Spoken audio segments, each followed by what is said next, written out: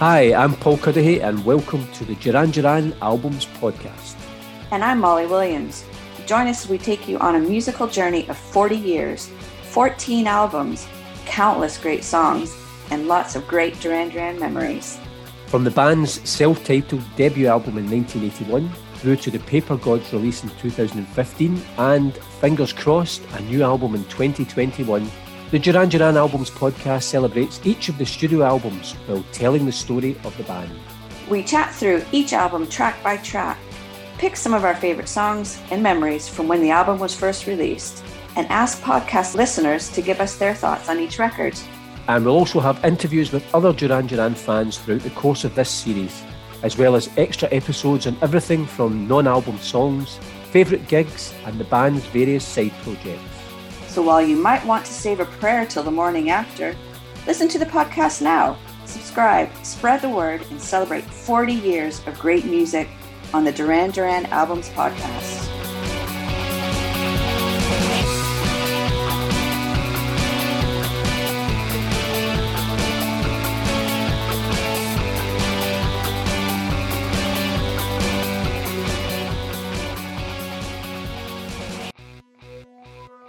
Molly, we're back again, another episode. We are over halfway through Duran Duran's studio albums. We're on to talk about studio album number 8, Thank You, tonight. I think we're doing quite well in terms of the Duran Duran discography. I'm amazed that we've come this far and we've not fallen out. Do you think that's maybe because we only ever meet up on Zoom? Possibly so. And I think, we because we have the mutual love of Duran Duran, it's all good. And obviously tonight's, I think it's going to be quite an interesting discussion. But before that, I suppose I put out a wee short podcast extra bonus episode last week, just my thoughts on having gone down from Glasgow to Birmingham to see Duran Duran. It was amazing. It was amazing just to see a live gig again, to be there and experience it. But the fact it was my favourite band, just made it all the better. And I just loved every minute of it. It was just amazing. I'm so jealous. And when you told me the other week that you were going, I was just like, damn it. But yes, I've lived vicariously through your reports on it. So yeah, I'm just really raring to go now. I think once they get the new album released, hopefully they'll get a lot of tour dates going. And it would be awesome if they actually played the smaller venues like they played down in Birmingham. But I don't know what the plans will be for that. Do you know, it was interesting because when we went down and I'd said to my wife, it's very rare probably now that you get to see Duran Duran in that sort of intimate venue. And obviously they wanted to do it partly because it was their hometown, but I think it also was warm-up gigs for they were playing Scarborough. And then they headlined the last night of the Isle of Wight Festival. And what I thought was really interesting about that, obviously it's a much grander scale, is the amount of positivity about their performance and about them, which would, first of all, I think it means that they'll probably be playing bigger venues for future past because of the popularity. But it really pleased me that obviously people who are at the festival, who are watching it on TV, are not all natural Duran Duran fans, but then maybe starting to see what we've known for years and what we've been talking about in this podcast is that these guys can play their instruments, they can write brilliant songs, and they can put on a right good show. Yeah, they still got it for sure. And I have friends who went to the Isle of Wight Festival and not even necessarily Duran Duran fans, and they came back. I mean, that's a big deal to do the closing headline act at any of these festivals that we have over here in the UK. The fact that it sounds like they smashed it, that's got to bode well for the release of the album and for their future tour dates.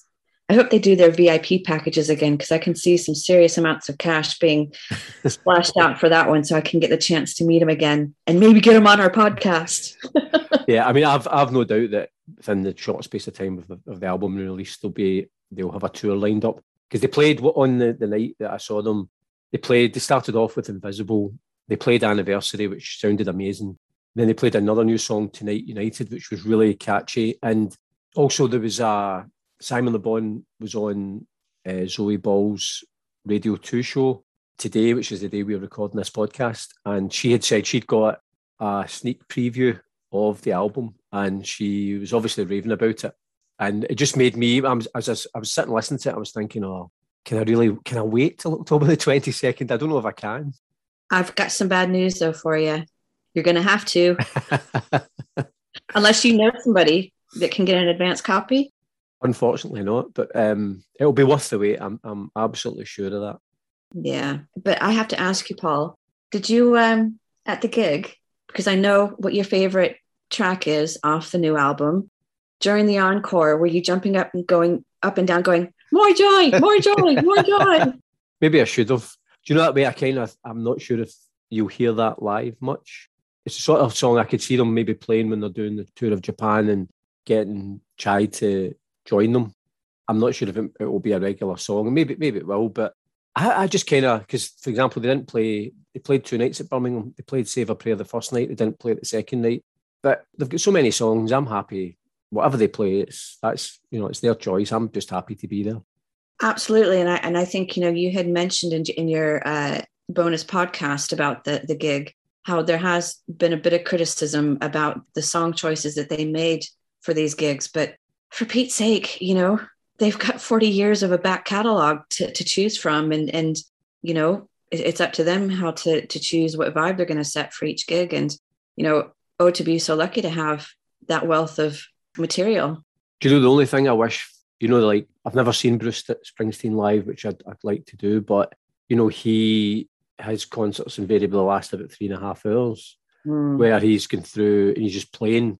I'd love for a band like Duran Duran to, and I know the difficulties of maybe having to do that night in, night out, but to play for that length of time and how many songs and what sort of songs they could play over a period of maybe 3.5 hours as opposed to the normal 1.5 to 2 hours.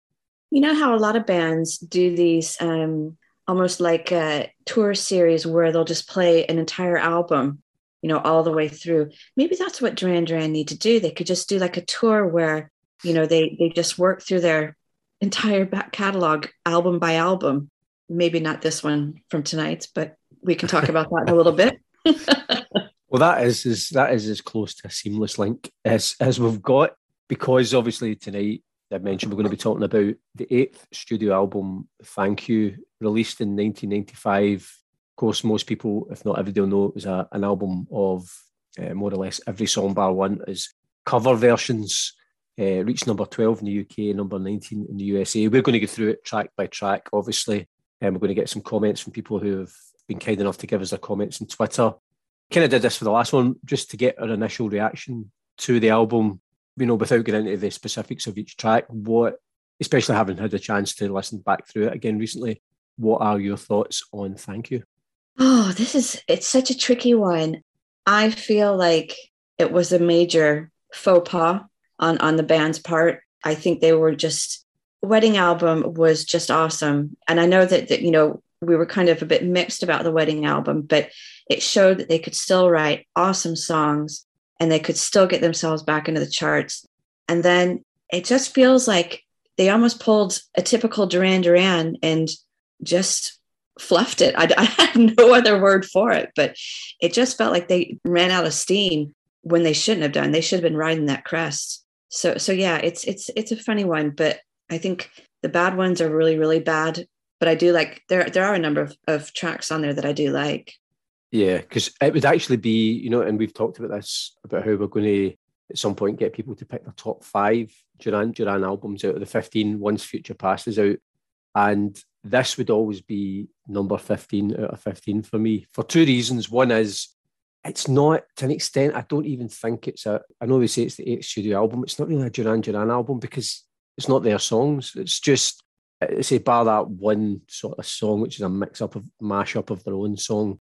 Everything else is a cover version, so it's not the same as even a rubbish studio album. At least they've taken the effort to record their own songs and put them out there. This isn't it. And then compounded with the fact of the song choices and the versions, I think even it's pretty dreadful. So that would always be number 15 for me. And interestingly enough, when I was just reading up on it, at the Q magazine, I think in 2006, they voted it the worst album of all time, and the editor, or the deputy editor, he said it was the one album that united everybody in agreement. They said sometimes these things are redeemed by some sort of kitsch or novelty value, but it didn't even have that. It's not funny, even for a split second.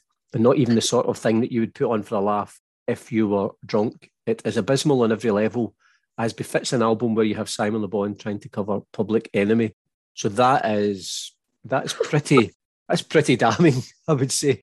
Just a little bit. Yeah, I hadn't seen that review, but yeah, that kind of puts the nail in the coffin. And I think, it probably really did screw them over quite royally, because, they probably battled all the way up into that point about just being a pretty boy pop band with no real musical merit. And that just kind of nailed it. And I always have a bit of an issue with cover songs anyways, because I kind of think, why just rehash what somebody else has already done? If you're going to do a cover, do a new take on it, do your own interpretation of the song. But it just felt so lazy and so self-indulgent. I think that was one of the words that I'd seen to describe the album, just self-indulgent and arrogant almost. Yeah, well, I think, again, apparently at some point after that, the band did say it was commercial suicide, which I think is a pretty accurate.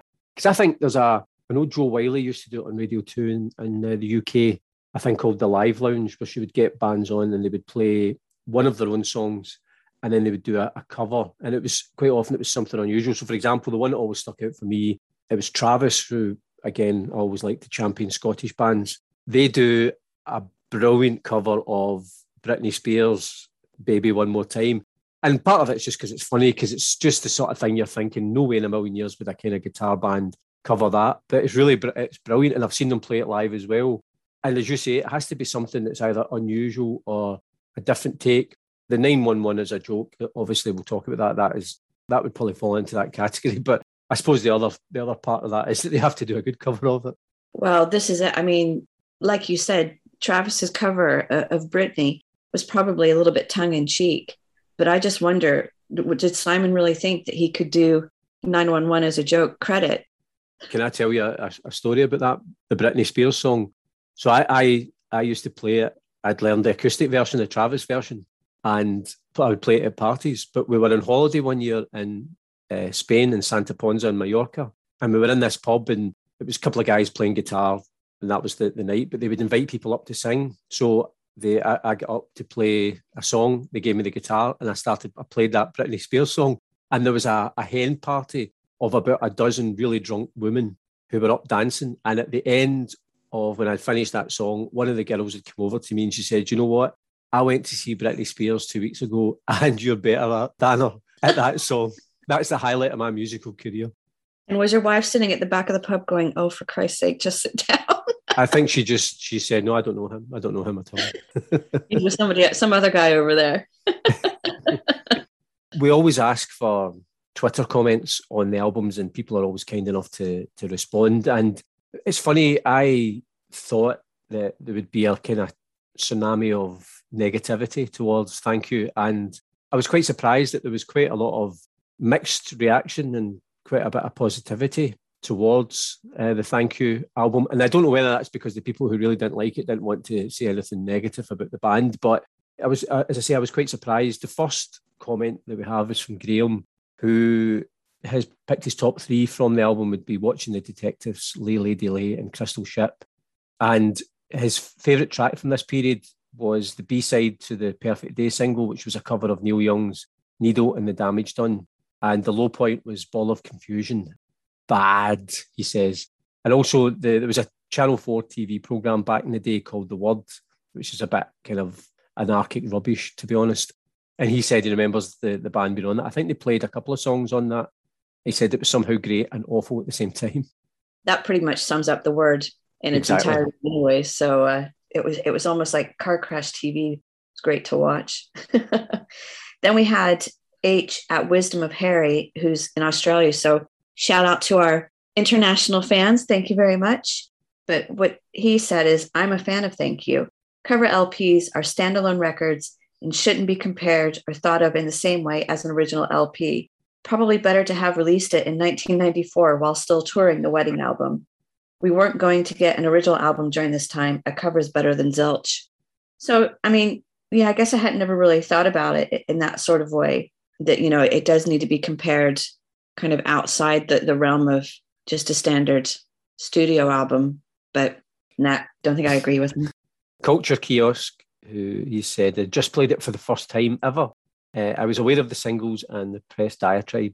The good points were Perfect Day, Lay Lady Lay, and Thank You, especially Nick's tingy synth outro. And also likes the play on the chauffeur on Drive By. Thinks this production is good, but yeah, that's about it. And I think Culture Kiosk, based on my knowledge of his posts and that sort of thing, I think he doesn't pull any punches. You know, I think if he really, really didn't like it, I think he would have told us. So that's fair enough. Then the next one comes all the way from France. Stéphane Momi, apologies if I've mispronounced your name. Some tracks are really good. Thank You, Perfect Day, White Lines, Crystal Ship. I don't like the others. Short and sweet, straight to the point. Just on that question of the whole thing about pronunciation, on the last podcast we did in the wedding album, it was a woman called Caroline Roney. When I'd emailed her just to let her know that it was in the podcast, she'd heard it. And she said to pass on her compliments to you because you'd pronounced her surname properly. And very few people do. Yay! Oh, now I'm going to be under pressure to make sure I pronounce everybody's names correctly. And I'll totally get that one wrong. Our friend Jason Lent, Velvet Rebel Music, his comments on Thank You, the absolute wrong song choices, executed decently. It's a hard listen. If they had covered Bowie, Roxy Music, T-Rex, Japan, Sparks, etc., it could have been amazing. I think in one of not sure if it was the Japanese version of the album, I think they did the Diamond Dogs, the Bowie song. And obviously they did 5 years recently, which was a really good cover. I still think, even if they'd chosen different songs, even different artists, I still think the same criticism would have been levelled at it because it's still not Duran Duran songs. I would kind of agree with you on that one. They don't need to do cover songs. People should be covering their songs, which they do. So yeah, I don't know that different song choices would have made it any better. But the concept of Duran Duran doing Sparks, that would be interesting, definitely. Right. Well, the next one that we had was Queen of the 80s. And what she was saying is, I'm not disappointed by the album at all. I was glad when it came out, as it was only 2 years after the wedding album. Oh, to have such a short gap between albums. Not nowadays. I love the album. Yep, I still skip 911. But apart from that, ... Russell Morris says, I feel Thank You is undervalued and unloved, and I will be in the corner for the defence of the album. I would agree with the choice of some of the tracks, but the sheer joy is the band playing Dylan, Zeppelin and Sly and the Family Stone, tracks that would not normally be heard by Duran Duran fans. Yeah, I agree with that. But then Duran Duran fans want to listen to Duran Duran, like we've been saying. The next one, I love this guy's Twitter handle, Well Chuffed Rick. Now, that is a word that they don't have over in America. So I wonder how the Americans will take that one. Anyways, a lot of people were expecting them to consolidate the success of the wedding album. Instead, they committed commercial suicide. Many critics never took them seriously, and this album added fuel to the fire. Can't disagree with that one.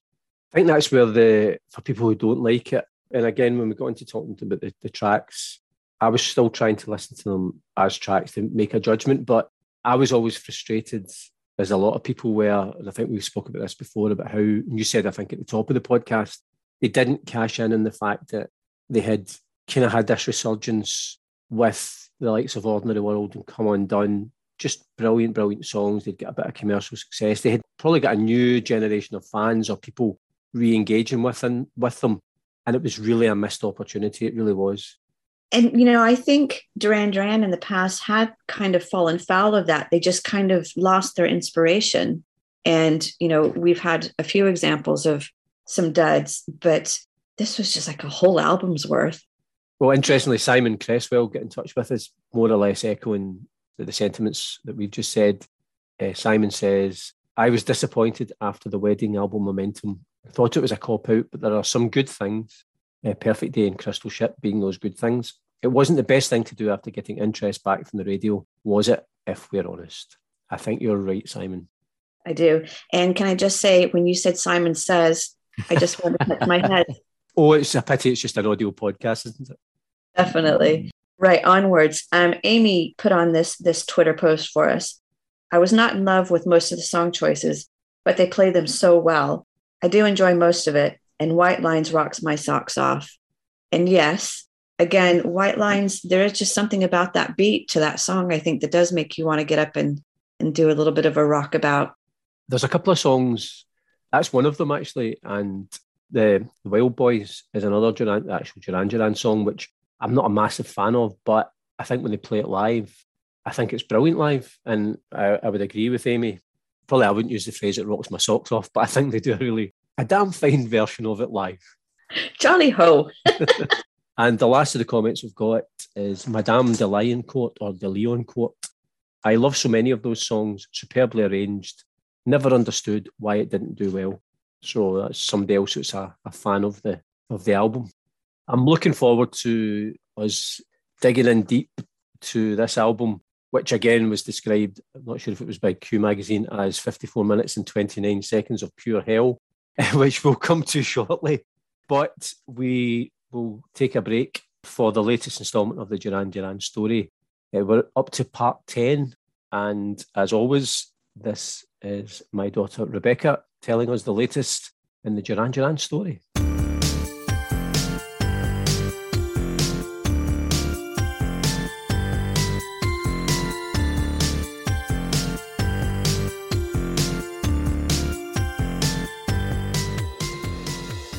The Story of Duran Duran, Part 10. Duran Duran's 8th studio album saw the band decide to pay tribute to their musical influences by recording an album of cover versions entitled Thank You. The album, which came out in April 1995, was a follow-up to the Wedding album, but it did not enjoy the success of its predecessor, reaching number 12 in the UK album chart and number 19 in the US Billboard 200. Critics were scathing of the album, which Q Magazine later declaring it to be the worst album of all time, with the band's version of the Public Enemy song 911 Is a Joke attracting particular vitriol. Among the other songs recorded was Lou Reed's Perfect Day, which saw original drummer Roger Taylor reunite with the band to play on the track. It was also the first single from the album, though it did not enjoy much chart success. But though the critics may have been less than impressed by the album, Lou Reed said that Duran Duran's version of Perfect Day was the best cover ever completed of one of my own songs.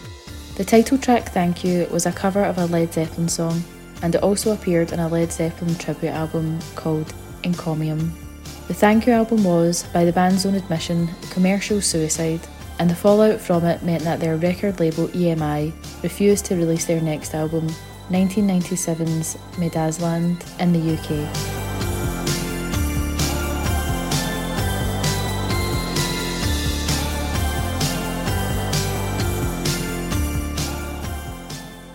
So I suppose, having got this far in this podcast, we should really dive in to the Thank You album in depth and tackle them track by track. And I don't know, before we did this podcast, and I think you and I were talking about possibly doing a wee playlist. I know you did it and I did it as well separately, and then listening to the Duran Duran track and then the original track just as a comparison, which I found really interesting, just to see.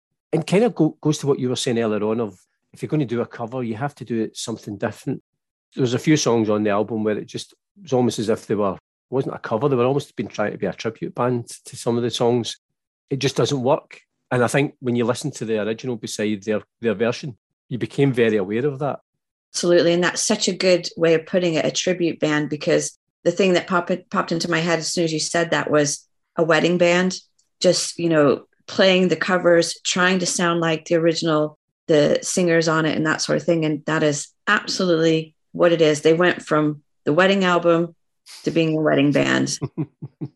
That is brilliant. So the first track on the album, which again is actually a really unusual, a bold choice, is the Melle Mel song, White Lines. And first of all, what do you think of Duran Duran's version of that? Obviously, I'd said I do think they perform it brilliantly live. I think it's brilliant as part of their show, but a strange for a band, particularly back at that time, that song, and particularly to be the album opener. Yeah, it is a bit of a weird one, but strangely, I do like it. But I find it weird that, number one, it's about cocaine use. And we know that some of the band members had some issues with the little white powder. So it was quite an interesting song choice, I think, to begin with. It's a rap song, and these are some knocking on for middle-aged white men, but I think it somehow did work okay. I remember my memory of it back, in mid 95 was, I could actually listen to it. And like I said just a little bit ago, it does make me want to get up and move. So yeah, I think this one is actually okay. And I think they had Grandmaster Flash and Melly Mel actually doing a bit of backing vocals, if you can call it backing rapping, I guess. But yeah, I think that kind of gave a little bit of credence to the song. Where do you stand on the cover version in comparison to the original? Well, I think it's just an iconic song, and you just can't compare. And they didn't do anything different to it. I think they did try to stay close to the original.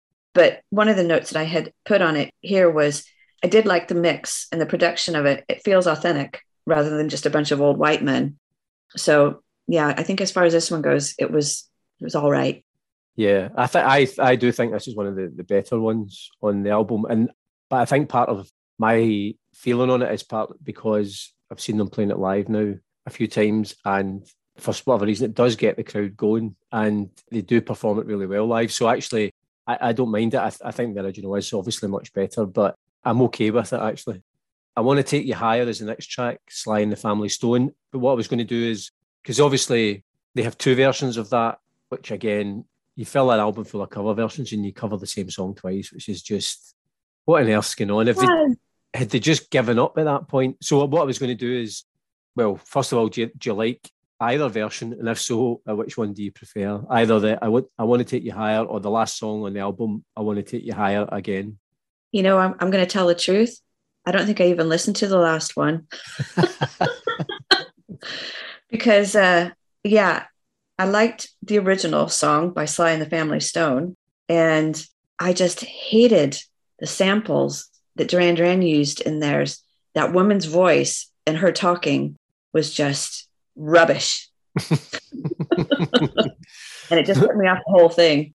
Do you know that way at first, when I was going through it, and I actually Googled to see whether, I'm thinking, surely Sly and the Family Stone didn't just do two versions of that same song. And then that's when I realised it was just basically they did one, a kind of more rockier version, and then one, a version which is more kind of slightly more synth electronic, which is, I think, is probably the slightly better version of the song, although I don't know if it's the lesser of two evils, but it's just already when you're onto this, it's almost like trying to remember the first time you heard the album. So the first song, you go White Lines, bold choice. Oh, okay, we'll give it a go. Second one, I'm not really sure why you're covering that, and you're not really doing it very well. So that's slightly inexplicable, as is the fact, why on earth? Surely if it's a kind of catalogue of some of their favourite songs or influences, surely they could have just chosen another song, another cover song, because somebody mentioned they covered a Neil Young song, they covered a Bowie song at the time for B-side. Surely they could have stuck one of them on the album. Yeah, and I had found a quote along the way that I Want to Take You Higher is not a message song. Instead, it is simply dedicated to music and the feeling one gets from music, kind of intimating to me that Duran Duran actually had a meaning and a message that they wanted to get across with Thank You. I think after listening to the whole album, I can't really see it myself. There are a couple of songs on there that maybe are a little bit more of a political slant, but I don't think they were accomplished in delivering those. So I just really wondered, did they actually go in with that intention of putting a message out there? Doubt it. The next song is a Lou Reed song, Perfect Day. Interestingly, at the recent gigs, so they played the full version of White Lines, and then when the night that I went to see them, they came back on and they started off their encore by playing Perfect Day, and then just that bled into the Wild Boys, which again worked quite well. Lou Reed apparently thinks this is, or thought this was the best cover version of his song. His song's a much better version. It's okay, a bit insipid, I think. I hear where you're coming from, but again, I go back to when the song was actually released, and I have fond memories of the song. I'm not particularly a fan of Lou Reed's voice, so I don't think I had ever heard the original before then. But I do quite like Perfect Day, and I can't remember. Was it the Duran Duran version that was part of the Children in Need campaign, or had somebody else covered it? I think that was a different version where they just got, various people You know, that kind of Band-Aid style where like a whole variety of people sung on it. Yeah. And it just feels like kind of it had that feel good factor at that point in time, even for the Duran Duran version. So I've always been a fan of this version by Duran Duran. But again, it's a pretty straightforward cover. It's not groundbreaking in what they did.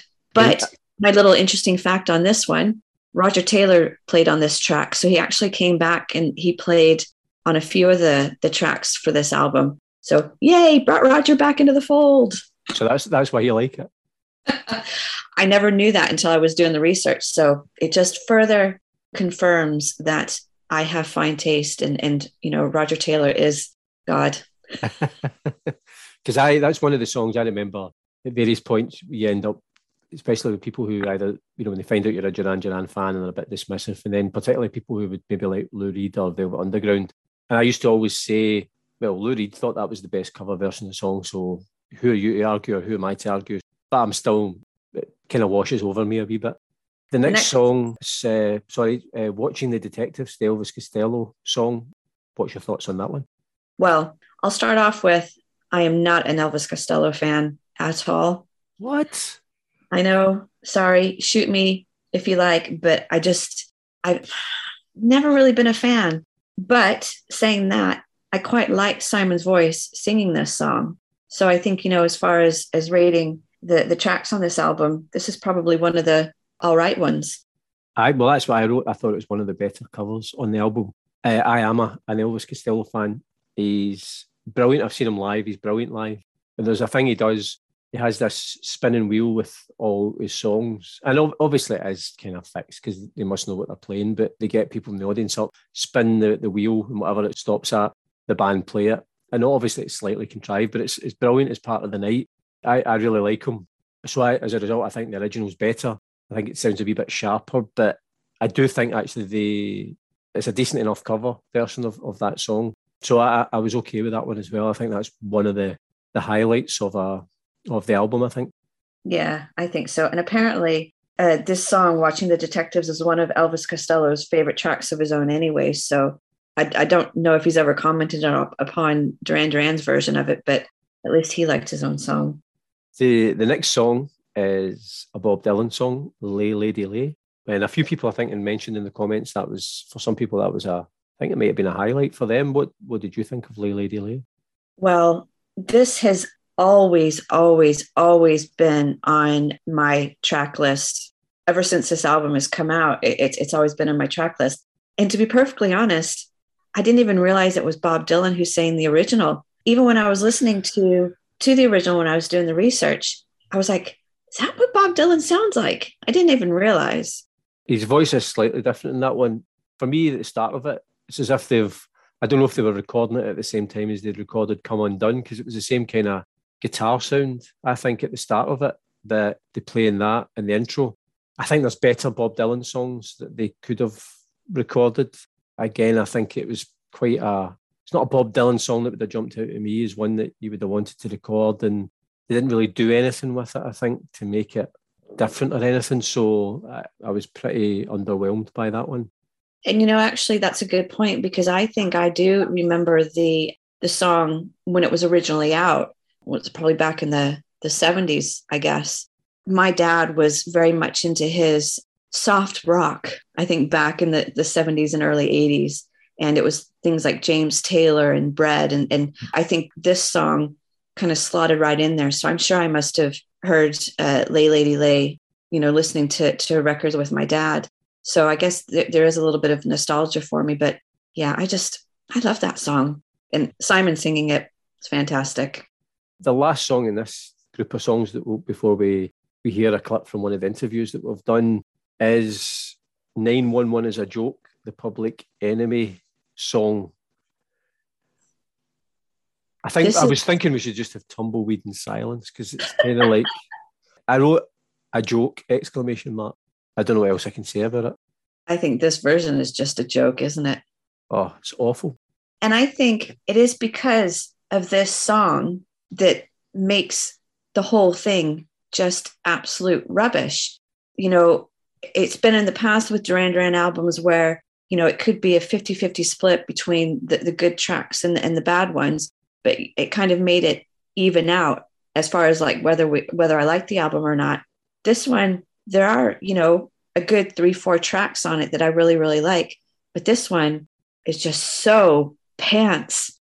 I mean, I don't like either version, to be honest. I don't like the Night Public Enemy version. And I suppose that idea of you choose a song that's maybe slightly unusual and try and do something with it. But I mean, as we've said in previous podcasts, Simon shouldn't be rapping. I had visions when I was listening to it of him being in the sound booth, singing, recording his vocals, and the rest of the band sitting with their heads in their hands, listening, going, "Oh my God, what have we done? Cringe. What have we done?" And again, one of the so-called premises of doing this covers album for Duran Duran was to cover some bands that were influences on the band. But this song, I think, came out maybe like a year or two before Thank You came out. So yeah, what a massive influence Public Enemy were on Duran Duran. Just why?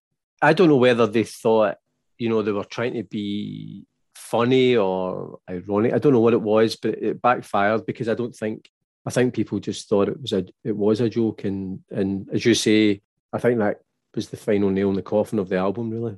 Yeah. And this is the song that I was referencing back about, the fact that Travis were tongue in cheek when they did the Britney song, but I don't catch any sense of irony from Duran Duran on this one at all.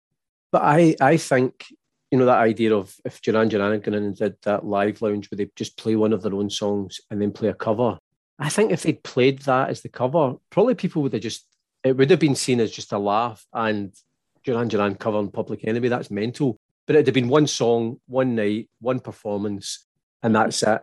You don't put those sort of things in an album and expect people to take you seriously, I don't think. You don't retain it for posterity, that's for sure. Absolutely not. Unfortunately, we still have another 5 songs to talk about, but we are going to take a breather and hear a short excerpt from an interview I did recently with Mac McChurnock, who is a big Duran Duran fan. He also has a music project called Bittersweet Machines, which I would urge people to check out. They're really good. You can get them on Spotify. Interestingly enough, given that we're talking about a covers album, he does, on his last album, one of the songs he does cover is a Duran Duran song, Winter Marches On, which I have to say is a really good version. And he's also been on Twitter in recent days saying he's going back into the studio to finish off doing a deluxe version of the album, which will include a cover version of Duran Duran's Secret October. So I'm interested to hear Matt's version of what you and I both chose as one of our favourite 3 Duran Duran songs. Yeah, so no pressure, Matt. You do you. And I think we're looking forward to it, though. Yeah, absolutely. Well, this is just a wee short excerpt. In the course of the full interview, which we'll put up as a bonus episode, I also asked him about the Thank You album. But here's just a wee short excerpt. He's a really good guy, Matt, and it was a great chat talking all things Duran Duran. I have to say that your entry point into Duran Duran has got to be one of my favourite stories that I've heard. If you can let people know the story behind you first discovering Duran Duran's music. So I would say it was around 1983, and I was in elementary school, and I'm on the playground, and I'm it's during recess, and I'm on the swings, and I'm kind of I see this group of 4 or 5 girls playing on the balance beam, and being a 8-year-old boy, I was kind of watching the girls play, and then the bell rings and the teacher kind of comes to the door and says, "Everybody, kids, come in." Everyone starts jogging into the school, and I see the girls take off from the balance beam. And as I'm kind of jogging past the balance beam, I see that one of the girls has left something on the balance beam. So I kind of jog over to see what it is. And it was the cassette tape to Rio. Remember cassette tapes? Yeah. So it was a cassette tape. And I looked at it and I kind of had a choice to make, right? I could either do the right thing, which was probably go to the office and turn it into the lost and found and return this cassette tape that had been left behind. But instead, I slipped it into my pocket, and I felt like I had committed some high crime, but I slipped it into my pocket for whatever reason. And I remember riding on the school bus home, and I was like terrified that like, you know, helicopters were going to descend on the bus, you know, because I had committed some great crime. And, but anyway, I get home, I race down the driveway, I go into my house, and I had like a little tape recorder boombox.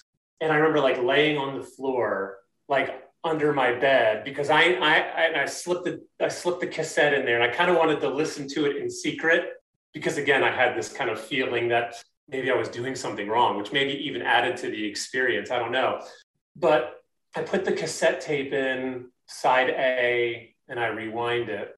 And I just started at the beginning of Rio. And I think I was probably like, I think Duran was probably on the periphery of my understanding. You know, I was a young guy. I was like, again, like 8 years old.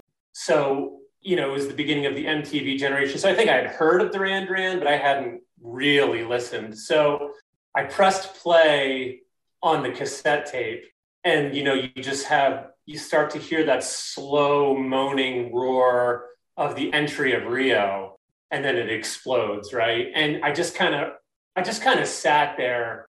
I mean, it's one of the most transformative moments of my life. I mean, I'm not even being funny, but clearly, because here I am 40 years later talking to you about it. But I just remember completely like immersing myself into what I was listening to, and what I was listening to, it almost like transported me to another place, to a place that was certainly much more interesting than South Jersey, which is where I grew up. You know, it was much more interesting than my second grade life. It was exotic, it was adventurous, it was escapist. And I knew I was listening, even then, I knew I was listening to something that was very different.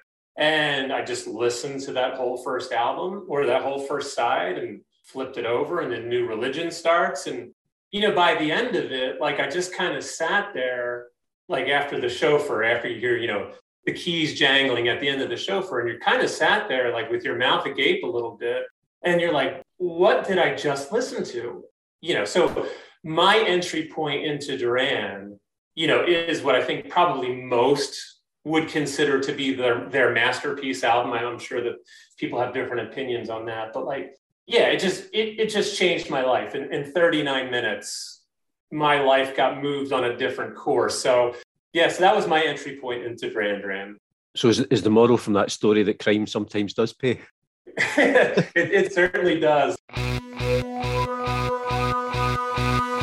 But I mentioned beforehand about Matt covering Secret October, and I suppose again he's maybe just delving into those kind of deeper cuts and more unusual songs that maybe a lot of people who would be more famous people, you know, like for example, I think of Girls Aloud covering Girls on Film, people would choose, which I quite like actually as a version, but people would choose the more obvious songs. So it's quite good that he's maybe just trying to do something a bit more unusual. And I'm really interested to hear what he does with that song. Definitely. So thank you very much for giving that interview. We are on to the remaining 5 songs in the Thank You album. And the first of those is Success, the Iggy Pop song. Was it a success for you, Molly? No.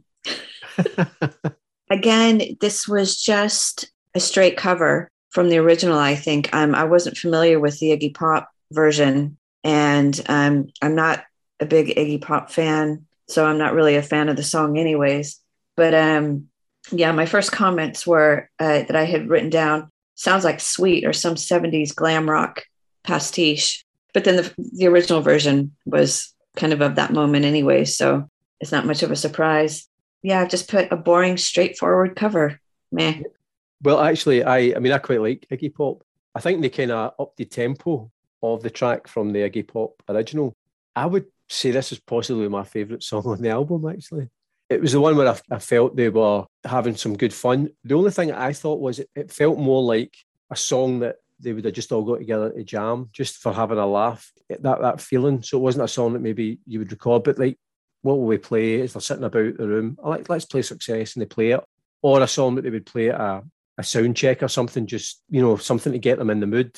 So it was kind of, it had that feel to it, but actually, I actually liked the up-tempo version compared to Iggy Pop's version.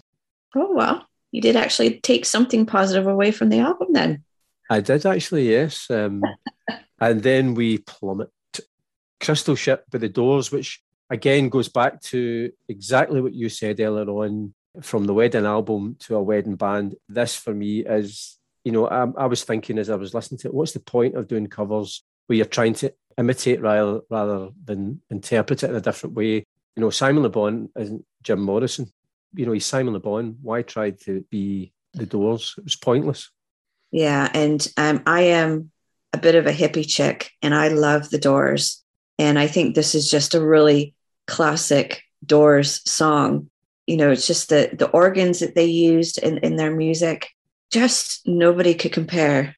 I don't think anybody can, probably be proven wrong on this one, but I don't think anybody can do a Doors song justice as a cover.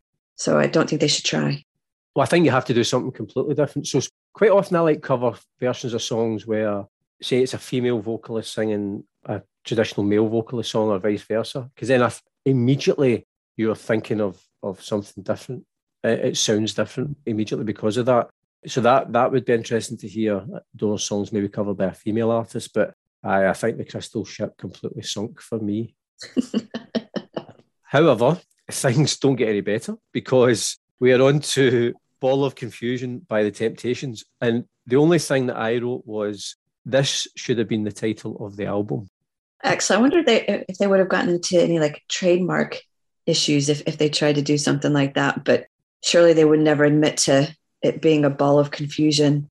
The original is just an awesome song. I just think it's just the Temptations' growly voices and that sort of thing. I think it's a great song, but the thing that I had read about it was apparently the original version was about, it had a strong political message, apparently. It was about the problems that were happening in the world in the 1970s, the Vietnam War, racial segregation, drug abuse, crooked politicians, and all this sort of stuff. And again, harking back to what I said earlier, was this supposed to be like a message album for Duran Duran? Were they trying to be political? And I just don't think political messages sit well with Duran Duran. They're a great songwriting pop band. That's what they need to stick to. Don't try to play politics. Because the other thing that struck me, and it goes back to the comment that Velvet Rebel music made, if they'd cover things like Bowie, Roxy Music, T-Rex, Japan, Sparks, artists that they were probably more influenced by and who over the years have cited as influences. I don't really see a lot of the songs. I'm not really sure where, is it a tribute? Is Elvis Costello and Bob Dylan and Iggy Pop and the Doors and the Temptations, were they the kind of pivotal or the main influences in the band? I don't think so. So that's what made me, there was so many songs on it, of which Ball of Confusion is another one, where you're thinking, was this just like they just put a whole pile of songs in a bowl and drew out the bit of paper that said Ball of Confusion? Okay, we'll do that one. Maybe so. There's about as much rhyme or reason to that method than any we seem to be able to figure out here. So yes, it is very, very odd. And I absolutely agree with you what you're saying there, because when I was listening through these, I mean, we've talked about in the past on other podcasts about they were so majorly influenced by the likes of Chic and, to a certain extent, punk.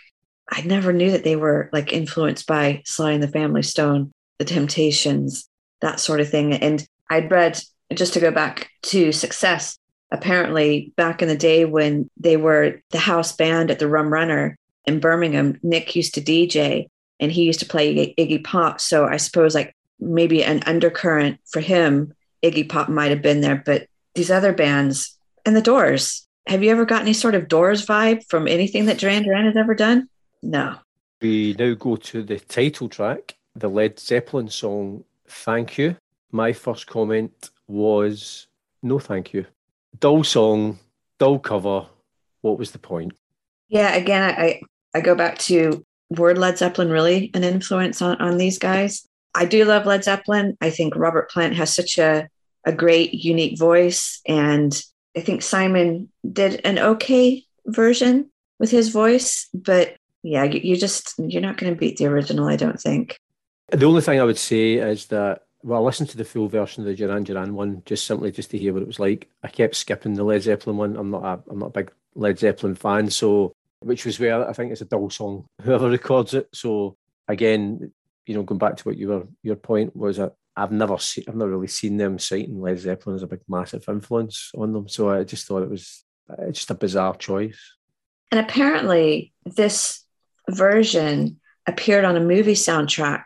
And I don't know which came first, if the album was there or if it was the movie soundtrack that came beforehand. And that was that gave them the idea to do a covers album. I'm not too sure, but I don't even remember what the movie was. All of it faded into insignificance quite quickly, I would guess. Obviously, we talked about the last track in the album, I Want to Take You Higher Again, earlier on. So the last track we're going to talk about is the second last one, which is Drive By, which is a kind of, I don't know how you would describe it, a kind of mashup of Duran Duran. There's a bit of the chauffeur in there. There's Simon's talking vocals. This was so awful, it actually made me want to cry. It was almost painful. I was listening to it, it made me think as if the band had just thought, do you know what? This album is so dreadful. We may as well include this because it can't get any worse. It was as if they'd just given up. And, the fact that they put that on and then a second cover of the same song, it was as if they just thought, do you know what the hell? We're going to get slaughtered for it anyway. So it's actually beyond awful. It really did make me, honestly, I was close to tears. Well, my first comment against this one was simply WTAF. And then I'm going to swear. And then I moved on to shite. I mean, it's such a shame because if you're doing a covers album, why stick on anything original? Why stick on anything original that is just this pants? And then why finally massacre what is a really awesome song? The Chauffeur is a great song. Why did they have to do it? I have no idea. The whole thing was bizarre, actually. And as I say, there was maybe one or two slightly redeeming songs on it, but overall, I'd said to you at the start, it's definitely my least favourite Duran Duran album. Other people have said as well that you can't consider it in the same vein because it is a covers album. But I do think that there would have been still some of the same criticisms. They could have done better songs. They could have done better versions of songs. But I'd love to know who decided, or was it a collective decision who decided it was a good idea to put this album out on the back of the wedding album, because it's right up there with some of the worst musical decisions that have ever been made by anyone. Yeah, and I had read some articles about this, that it was kind of born out of the fact that the band couldn't seem to agree on where they wanted to go after the wedding album. So if they couldn't agree, I just can't imagine what that meeting would have been like. So who actually drove this idea forward? Did they just get all shit-faced one night and like, yeah, let's do this? And then it just kind of fed into it. And then they just whacked it out. And I think the worst thing is that, on the back of this, that it meant when we come to discuss Midazoland, obviously, which is the next studio album, but in the back of the fact that this bombed commercially and critically, they didn't even get a UK release for the next album. So they went from a band who had, get back at the higher reaches of the charts with Ordinary World and Come Undone and the success of the wedding album. Within an album, they actually can't get a record deal for release in the UK, which is extraordinary. It really is. And I just wonder if maybe they had been skating on thin ice for a number of years and the wedding album came along and it saved them. But then it just, the record company were just like, hell's no, we're not taking any more chances with you on that one. And it was just, like we've said a couple of times now, commercial suicide. So was the band so wrapped up in themselves that they just couldn't see the reality of how shit it was? I can't even talk about this without swearing, so I do apologize. I don't mean to offend anybody, but wow. Well, I think that is, for them to listen, I think it's fairly conclusive that neither of us were fans of the Thank You album. We did kind of hint at it at the end of the previous podcast where we were underwhelmed by it, so people probably shouldn't be surprised about that. Again, as always, we like to get people to send in their top 3 Duran Duran songs, and as always, we all also want to appeal to anyone who quite fancies giving it a go. All you need to do is just send us a wee voice recording, record it on your phone, and you can email it to us. The email address is duranduran@paulcuddihy.com, or get in touch with us via Twitter @albumsduran. And all that is just a wee explanation of who you are, how you get into the band, and then your 3 songs and why they are important to you. Someone who has done that is Martin Jeeves, who has given his top 3 and slightly, I suppose, tweaked the rules a wee bit to sneak a few more songs in. But here is Martin's top 3 selection.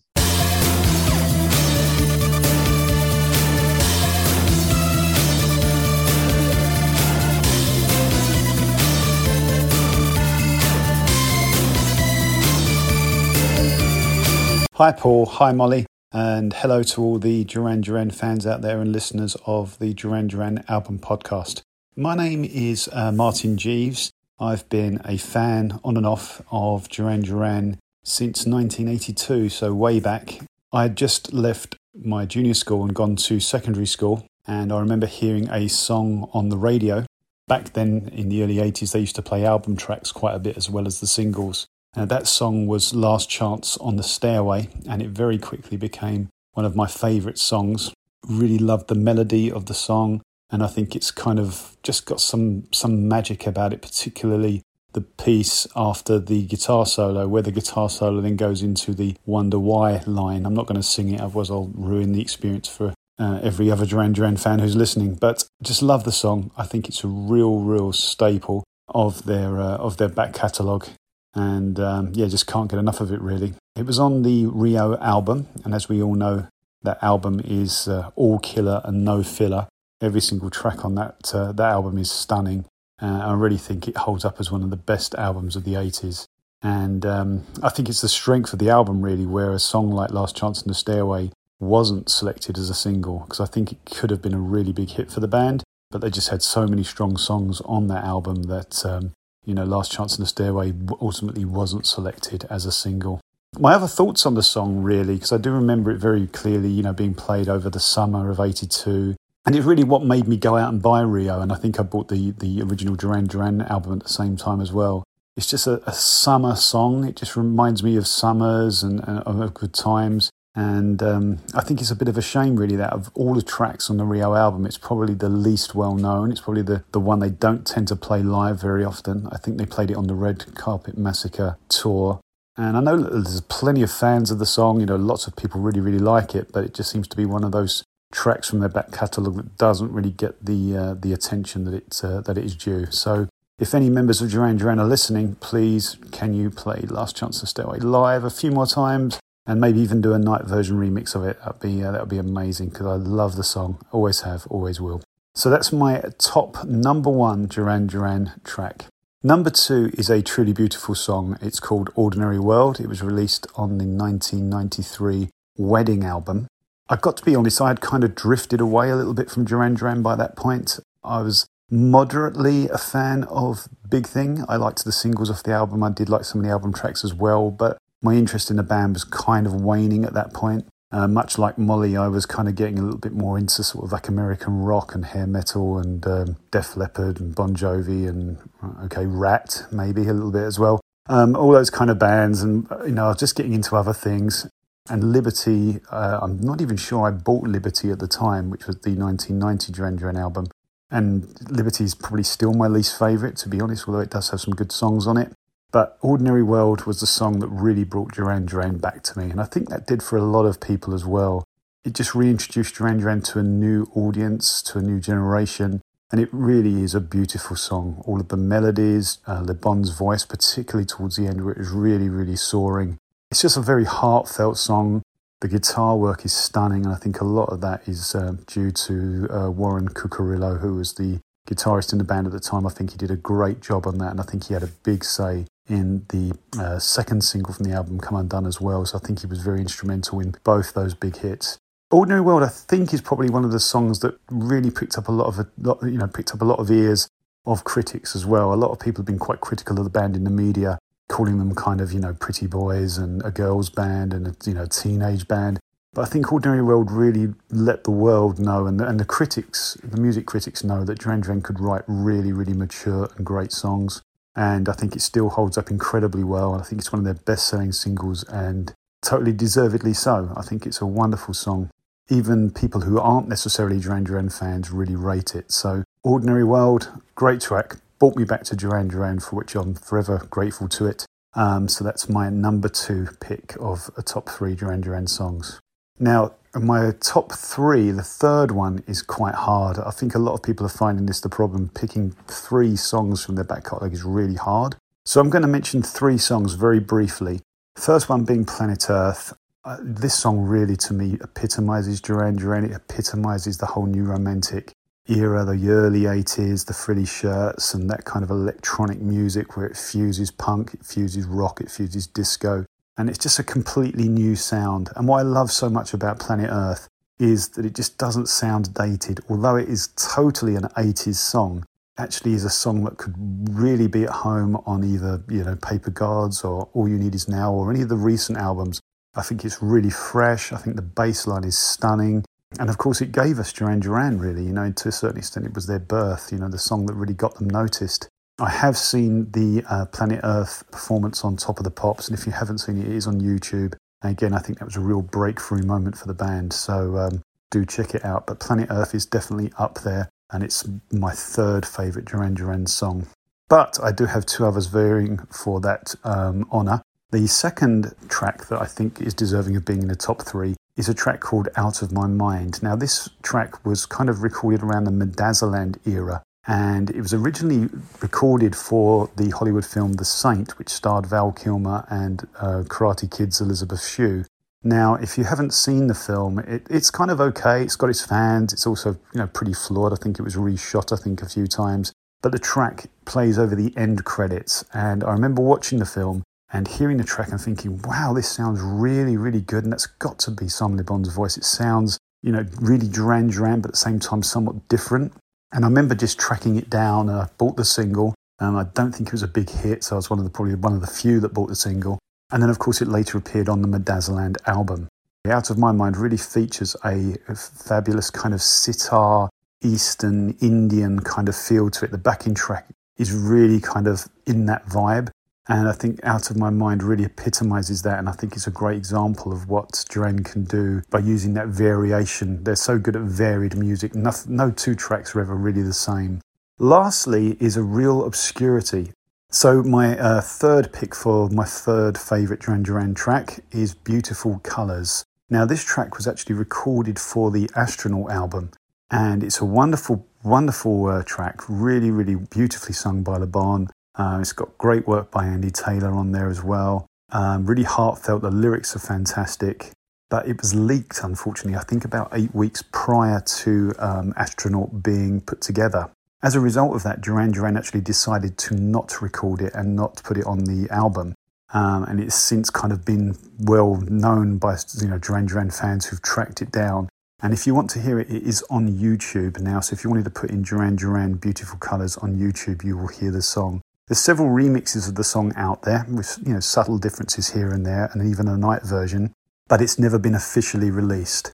But do check it out. It's a wonderful song. It's a real shame that it didn't get released on Astronaut. They did play it out of interest at the Wembley shows in 2004, which ultimately got them the contract with Sony, who released Astronaut. So I think it's one of those songs that they definitely intended to be a part of the whole Astronaut thing.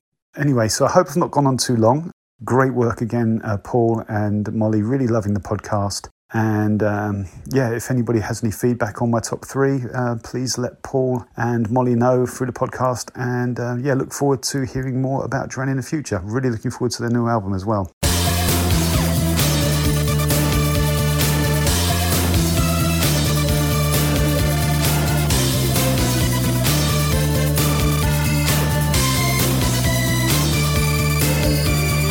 I said at the start of the podcast, Molly, that we're over halfway through the Duran Duran albums. That's us just done number 8. We're going to be going on to number 9, Midazoland. I don't know if you've listened to it at all up to now. I haven't, if you listened to it. So I'm really looking forward to chatting through that album.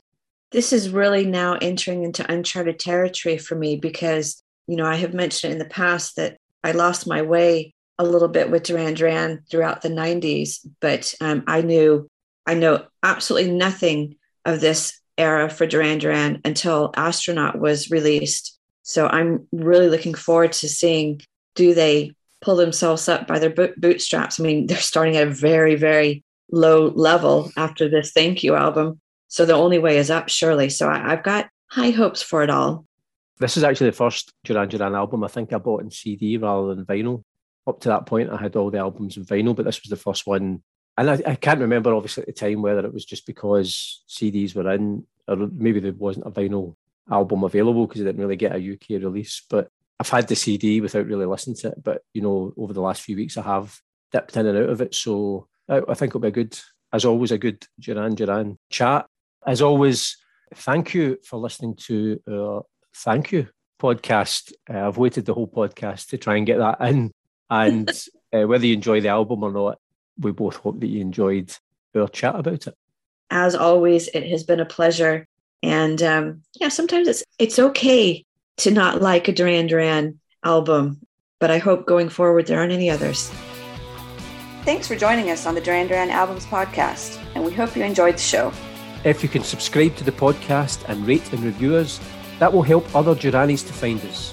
And of course, if you can spread the word about the podcast, all the better. You can also let us know what you think of the podcast. Follow us on Twitter @AlbumsDuran or email us at duranduran@paulcudahy.com. Join us next time on the podcast, and in the meantime, keep listening to Duran Duran like some new romantic looking for the TV sound.